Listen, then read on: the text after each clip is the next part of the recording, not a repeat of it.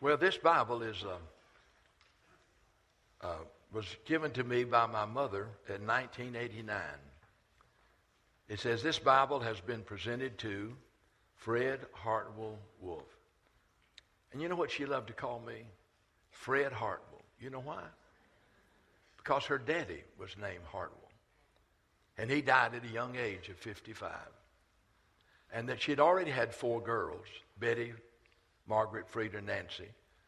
Then she prayed for her son and told God she'd give him back to be a preacher. She didn't even ask me about it. But sure enough, here I am, 60 years later, preaching the gospel.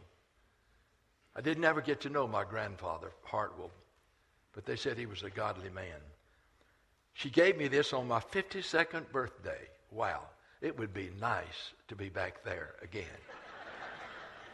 And so this is very special to me. It was on April 26, 4 years later, that she went to be with the Lord.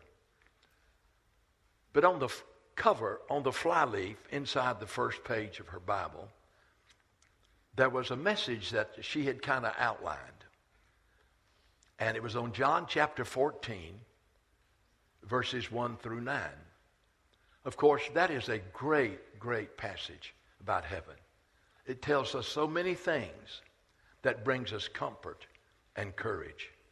So let me read those verses to you. And then we're just going to talk about this passage on heaven. Begin reading in verse 1. Let not your heart be troubled. You believe in God, believe also in me. Another translation there is you trusted in God, now trust in me. I like that. Let not your heart be troubled. You trusted in God, trust in me. In my Father's house are many mansions.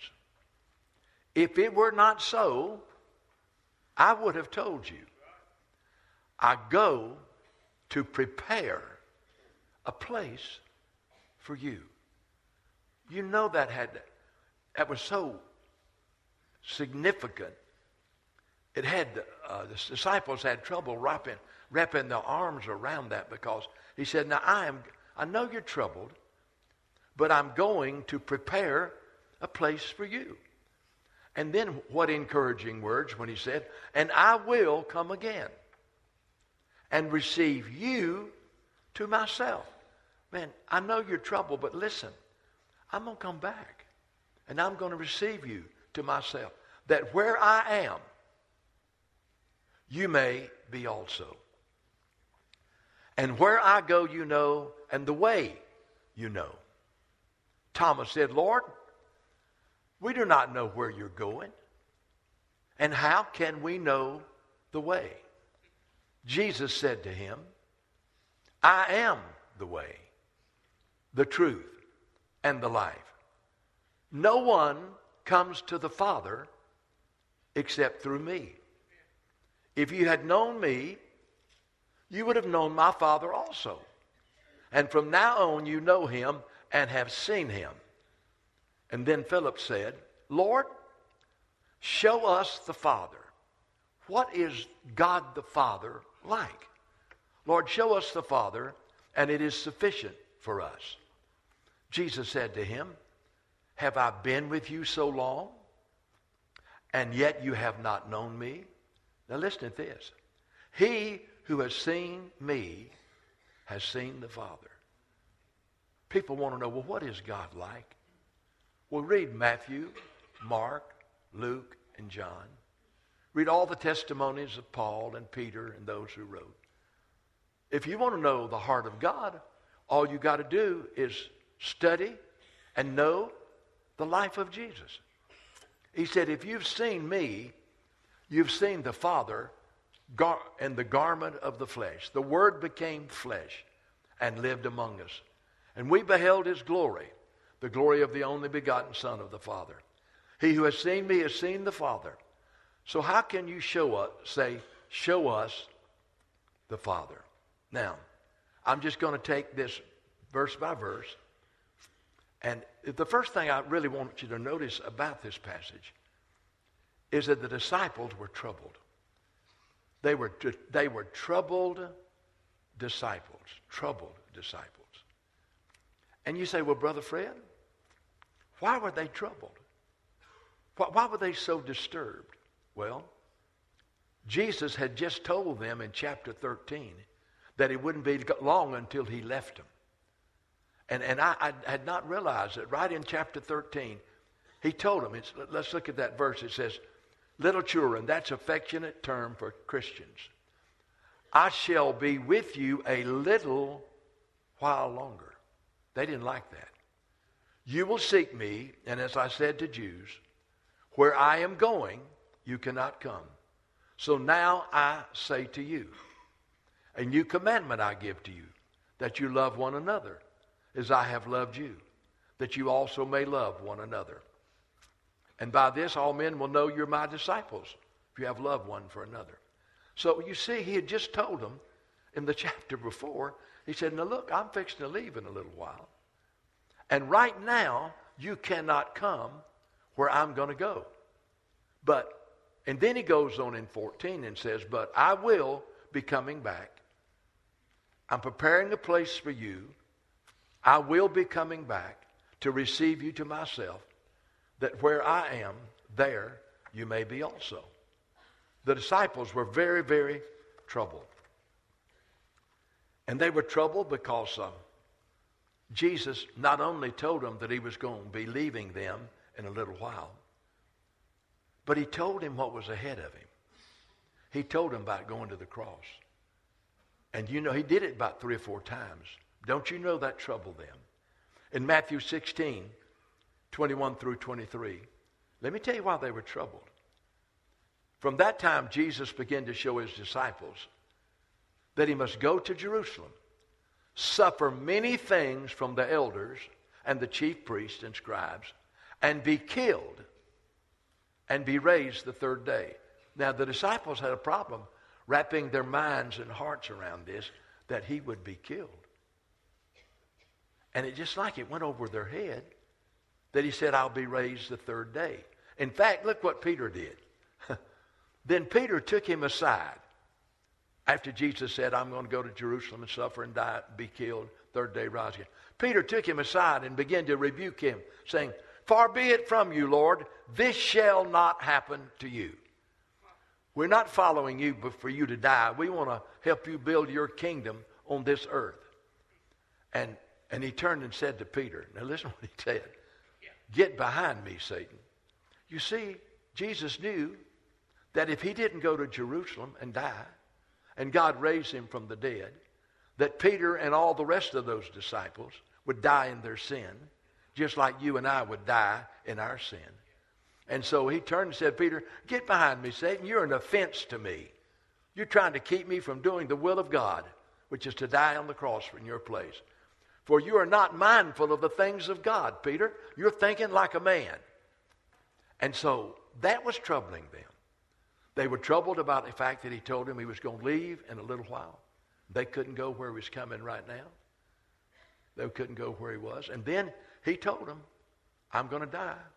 And on the 3rd day, God is going to raise me from the dead. And it troubled them. And you know, I think what really troubled them too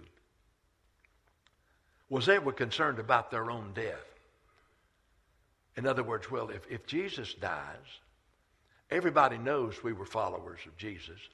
He was hated by the scribes and Pharisees, loved by the publicans and sinners, hated by the religious people.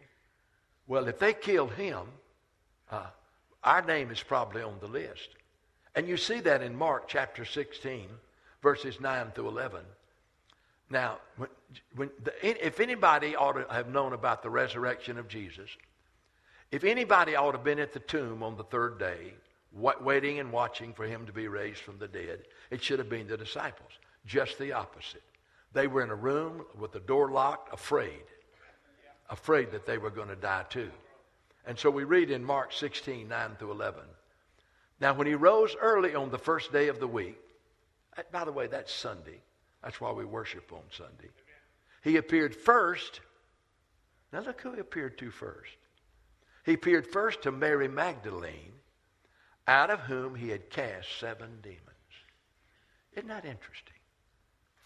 The first person he appeared to, alive from the dead, was a woman that he had rescued from the grips of the devil. And don't you know, he wanted to just let Mary Magdalene see I started to use a bad. I started to say it ain't over. It's not over. It's not over. I'm just beginning. And boy, she fell at his feet, and he had to say, let me go. She went and told those who had been with him. Now look what they were doing. They went there at the tomb waiting on him.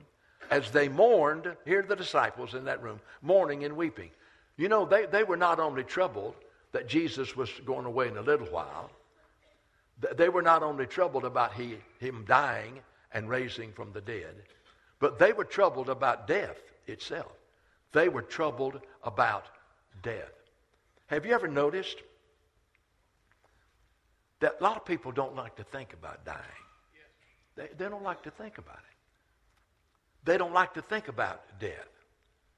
But the truth is, every day we live, we're one day closer to our death, unless Jesus comes back and takes us home to be with him. So many, many people are troubled about death. And some just are fear and are paralyzed by the thought that they are going to die. And so therefore, they're troubled. Well, you know, which comes to a question when people are troubled about death. What happens when a person dies? I think that's a valid question that we need to ask. What happens to a lost person when they die without Jesus Christ? What happens to a believer when they die in Christ, a child of the living God? Well, the Bible makes it clear that we're all going to die. In Hebrews 9:27 and 28, it says, it is appointed unto men once to die. So he doesn't believe in what the Hindus believe, you know, you just die and come back as something else, you know what I mean. Reincarnation is what that is. It says it is appointed unto men once to die. But he doesn't stop there. He says, and after that, the judgment. I heard the story, which is supposed to be a true story, of a young man who God had saved and planted, and he always stood on the same corner, and he would always speak to people that came by and tell them that he knew Jesus. Jesus had saved his life, and they'd hope he'd get to know him. Well, there was one guy that it really aggravated. I mean, he just got angry. So he'd come up and go by that guy, and he said, well, I want you to know, Jesus died for me and saved me. One day I'm going to heaven. I'm praying for you. And he'd just get mad as fire. And then he'd say, well, and then he would always close the conversation by saying, well, you know, it's appointed unto man once to die. And after that, the judgment. So every day that guy'd come by the corner, and that man would look at him and say, it's appointed unto man once to die. And after that, the judgment. He probably did that 100 times. Well, one day the man came by and said, guess what? I found Jesus as my Savior. I guess he kept hearing he was going to die, and the judgment was coming. It finally got through to his head. But so we know this much, that we're all going to die, and after that, the Bible says there's a judgment. Of course, I want to deal mainly today about heaven and what happens to us when we die. But I must say to you that when a person dies without Christ, they are separated from God forever in a place called hell. And Jesus spoke of hell 13 times. He really spoke about that more than he did passages on heaven. For example, in Matthew 10:28, it says, do not fear those who kill the body, but cannot kill the soul, but rather fear him who is able to destroy both soul and body in hell. You say, Brother Fred, I don't like to believe about hell. I don't like to think about a loving God sending anybody to hell. Well, I don't like that either. But just because you don't like something doesn't mean it's not true. In fact, the Bible says, and I love this verse, in Matthew 25, I believe it is, verse 41, you know what it says? Now, he will say to those on his left hand, depart from me, you cursed, into everlasting fire. Now listen to this, prepared for the devil and his angels. Hell was never prepared for you.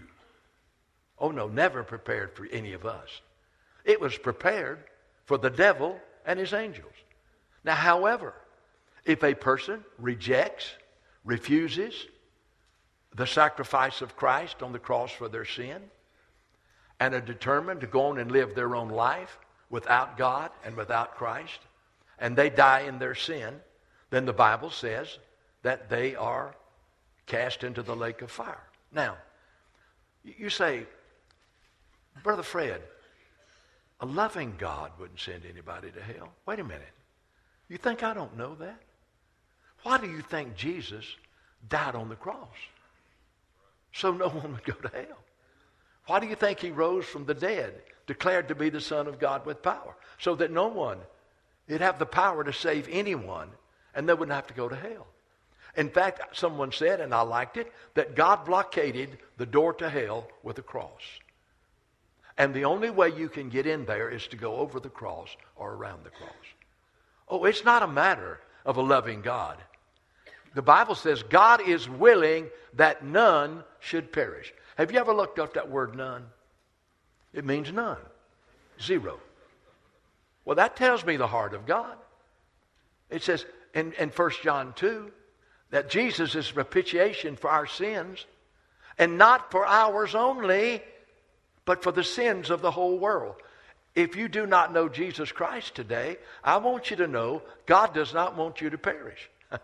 And if you do not know Jesus Christ today, I want you to know that God blockaded the road to hell, and Jesus has already died for your sins.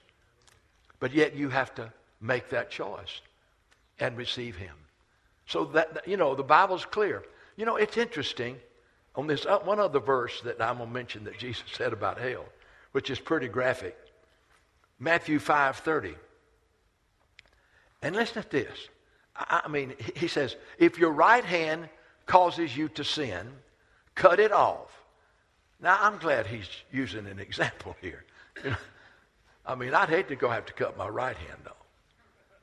I'd hate to cut my big toe off. If your right hand causes you to sin, cut it off and cast it from you. It is more profitable for you that one of your members perish than that your whole body be cast into hell. So, what happens when a person dies? They die without Christ, they're separated from God forever, and they face the judgment. But man, what happens when a Christian dies? What happens? He said, let not your heart be troubled. And he goes on and says in verse 2 and 3, said, in my Father's house are many mansions. I go, and if it were not so, if there weren't many houses in my Father's mansion, if it were not so, I would tell you. But I'm going to prepare a place for you. And if I go and prepare a place for you, I will come again and receive you to myself. So the Bible says that Jesus is preparing heaven for those of us who know him as Lord and Savior, and those of us who die in Christ, robed with his righteousness, our sins forever under the blood of Christ, and forgiven and forgotten. And so heaven is a prepared place for a prepared people. The Bible says there are three heavens. There's the first heaven, and that's the realm we're living in right now. It's called the first heaven. Then there's the second heaven, where Satan and all of his demonic spirits, they rule. That's his kingdom. He's the prince of the power of the air. And he moves from the second heaven and operates in the first heaven where you and I are. And then there was the third heaven, which is heaven. The real heaven where God's children go and are going to spend eternity with him. You remember, Paul was caught up into the third heaven. It means he passed right through this heaven and right through the second heaven and went right on into the third heaven, which is the glorious realm of God himself. It is heaven. And you know what? He said it was so glorious. And God gave me such revelations. You know what he did? He knew I could get very proud about what I'd seen in heaven, the third heaven. I could say so many things that would be far greater than anybody else had ever said. So unless I get exalted by what I knew, unless I get exalted about what I knew about the third heaven, he gave me a thorn in the flesh to keep me humble, so that I would always remember that it was all because of him, and that was only when I was weak that I would be strong. And so now, you know, I'll talk to you a moment about what happens when a believer dies. But I want to just read you and let you read with me in Revelation 21, the description of what I call the final heaven. You know, believers who die in Christ are in heaven right now. All that is, they are in. But here, this kind of is a picture of the place Jesus is preparing for us. In Revelation 21:1 it says, I saw a new heaven and a new earth, for the first heaven and the first earth had passed away, and there was no more sea. And he goes on and says, and I, John, saw the holy city, New Jerusalem, coming down out of heaven from God, prepared as a bride adorned for her husband. All right, he goes on and says, and I heard a loud voice saying, behold, the tabernacle of God, the dwelling place. The tabernacle of God is with men. He will dwell with them, and they shall be his people. God himself will be with them and be their God. And God will wipe away every tear from their eyes. There'll be no more death, sorrow, nor crying. There shall be no more pain, for the former things have passed away. Then you jump over to verse 12, and he starts talking about what heaven's like. He said, and she had a great and high wall. I guess he's talking about the New Jerusalem. She had a great and high wall with 12 gates and with 12 angels at the gates. Now listen to this. And the names of them written, and the names written on them, which are the names of the 12 tribes of Israel. So here we go. I mean, we got the New Jerusalem, high wall, 12 gates, and the 12 tribes of Jerusalem. The tribe of Judah, and on I could go. And then it goes on and says in verse 14, now the wall of the city had 12 foundations. Now get this. And on them were the names of the 12 apostles of the Lamb. So we got the gates with the 12 tribes of Israel written on them. And then we got the 12 foundations, who are the 12 apostles, Peter, James, John, and so forth. The names of the 12 apostles of the Lamb. Then we go on over to verse 21. The 12 gates were 12 pearls. Each individual gate was of one pearl. And the street of the city was pure gold, like transparent glass. Now, it sounds to me like Jesus is preparing quite a place for us. I mean, it kind of blows my mind. I mean, I'm going to love being there when those 12 gates are named after the 12 tribes of Israel. And boy, the 12 foundations are named after the 12 apostles. And man, just to think that it's going to be streets of gold. And then in verse 14 that he said. But look at what it says here. in this new heaven and new earth. I saw no temple in it. The temple was not there, but the outer court, holy place, holy of holies. I saw no temple in it, for the Lord God Almighty and the Lamb are its temple. So we're not going to have a building. We're just going to be living. Boy, I get excited about this. We're just going to be living in the presence of Almighty God. And we're just going to be living in the presence of the Lamb. Woo. I cannot. Hey, listen. In God's presence, there's pleasure. There's pleasures forevermore. And there's joy and pleasure at his right hand, and joy and pleasures forevermore. But there's not going to be any temple. All of heaven is going to be a glorious place of worship. A glorious place of the presence of Almighty God and the presence of the Lord Jesus Christ. And boy, look at this. I love this. The city had no need of the sun, S-U-N, or of the moon to shine in it, for the glory of God illuminated it. Wow. For somehow, the glory of God is all the light that is needed in this place called heaven. It's the glory of God, the presence of God. And it goes on and says, back in verse 22, it says, and the city had no need of the sun or the moon to shine in it, for the glory of God illuminated it. The Lamb is the light. Let me just say something. Isn't it interesting how important the Lamb of God is in heaven? You remember the first time that Abel had to offer a sacrifice, and it probably was the lamb, and you remember the lambs that were sacrificed at the Passover, and the blood put over the door so that the death angel would pass over. And you remember the first thing John the Baptist said about Jesus was, "Behold, the Lamb of God that takes away the sin of the world." And then it goes on, and then you get in the first part of Revelation, and everybody, the 24 elders are all singing, "Worthy is the Lamb that was slain to receive glory and honor and power." Isn't it amazing that throughout the Bible, the Lamb is exalted?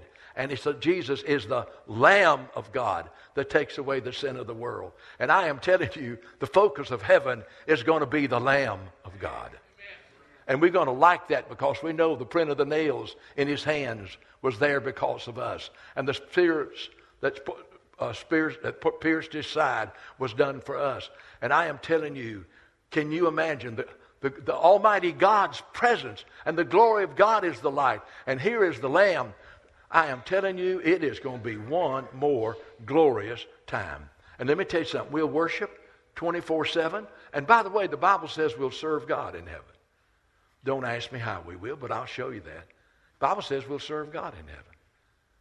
But I can just tell you right now, what I like about it is every one of us is going to have a good voice. That means a lot to.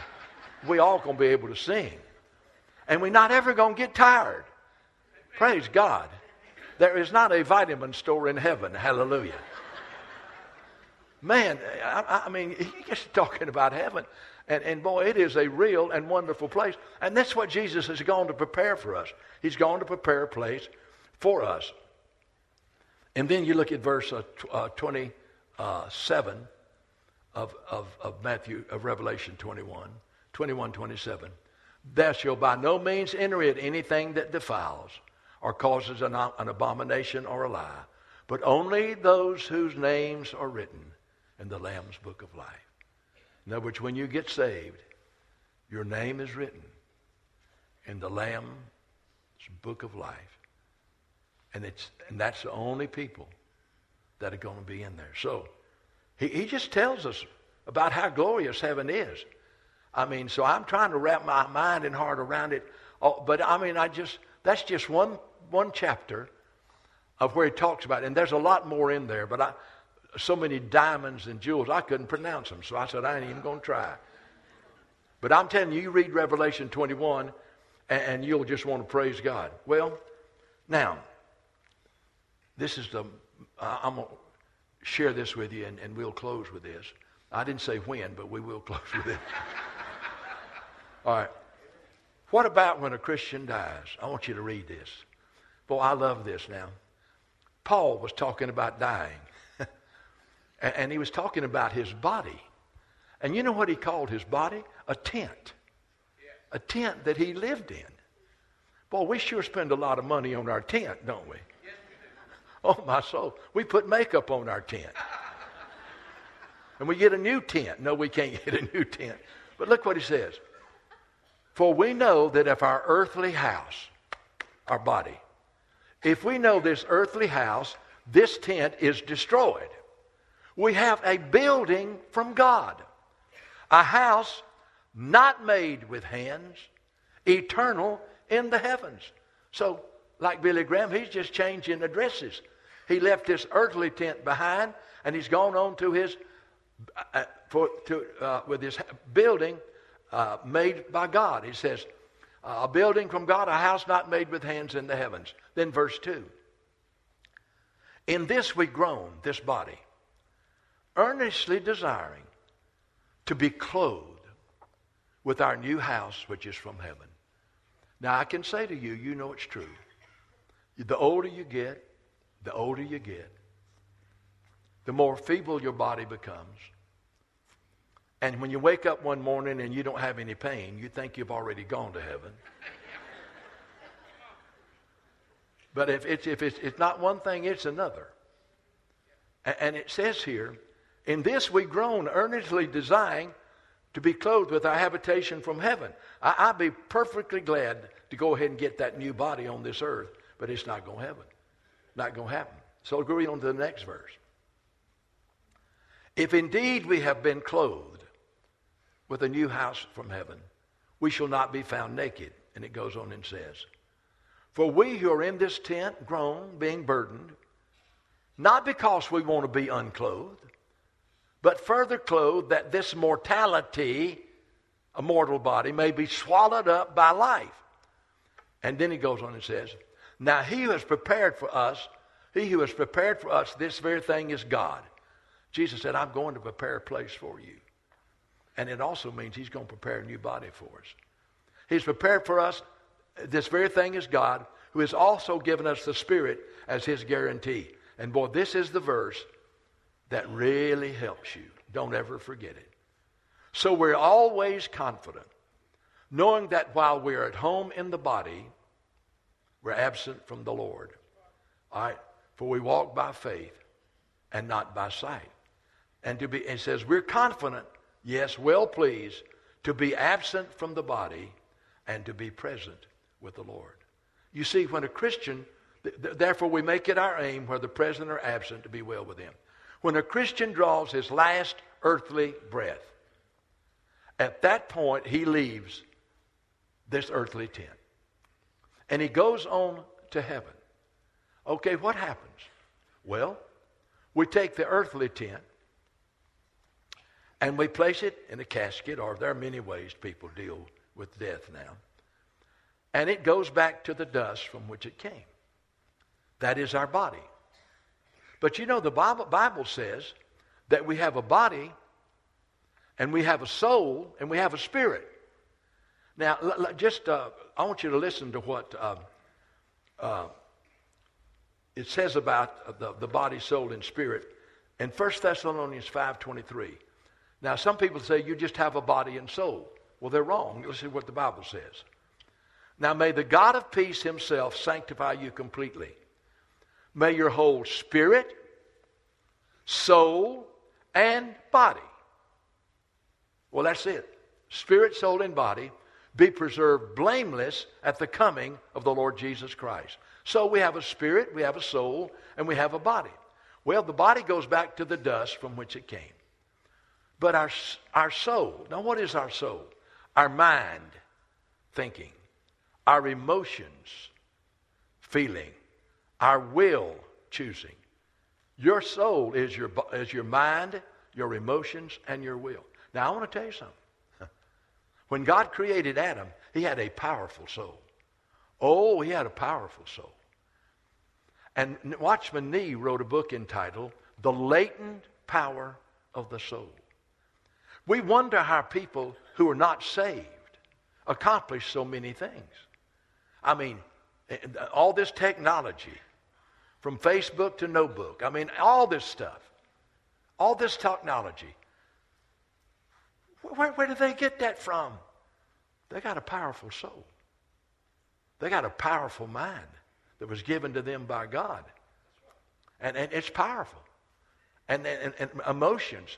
Your mind, your emotions, and your will. That's all a part of your soul. And it is a powerful soul. And that's why a man is able to accomplish, even those who are not saved, many things, because they do have a soul that was created by God. And so he says, I pray, God, that your spirit, soul, and body will be preserved blameless at the coming of the Lord Jesus Christ. Okay.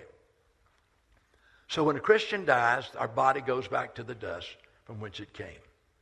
But our soul, mind, emotions, and will, and our spirit, the capacity to communicate with God, the capacity to know God, what we got back when, in John chapter 3, I think it is, where he said, you must be born again. You've been born physically. You've got a body. You're born with a soul, but you're dead in your spirit, so you must be born again. That which is born of the flesh is flesh. That which is born of the spirit is spirit. The distinguishing a person who is not saved has a body and a soul, but their spirit, human spirit, is dead. A person who's saved has a body, a soul, and a spirit, and their spirit is alive to the things of God. And so when we die, our soul and our spirit of a believer goes to be with the Lord. Now, I just read to you earlier, to be absent from the body is what? Is to be present with the Lord. So there's no such thing as soul sleep. When the Bible refers to people, Christians, sleeping, it's talking about their body and the fact that they've died. But no, what happens is, to be absent from the body is to be present with the Lord. And so right now, my mother, who died on April 26, 1993, her soul, her mind, emotions, and will, and her spirit are with Jesus. She's in heaven and enjoying all the glories and wonders of heaven. Now, there's going to be a final heaven we'll all end up in when God finishes his work. But I want you to know, when a Christian dies, immediately they go to heaven. When a lost person dies, immediately they go to hell. So we got to understand that we've never been more alive, because when we go to heaven, then our soul is perfect. Our mind, our emotions, and our will is perfect. And our spirit can have unhindered communion with God. So it's glorious when a Christian dies, that we just know that the body is going back to the dust. One day it'll be raised a new body. But we, our spirit and our soul, go on to be with the Lord immediately. And so that's a glorious thought. Now,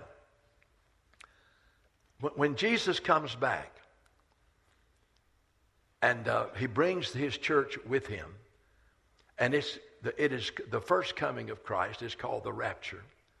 When he comes back, all the people who've died in Christ, they're going to come back with him.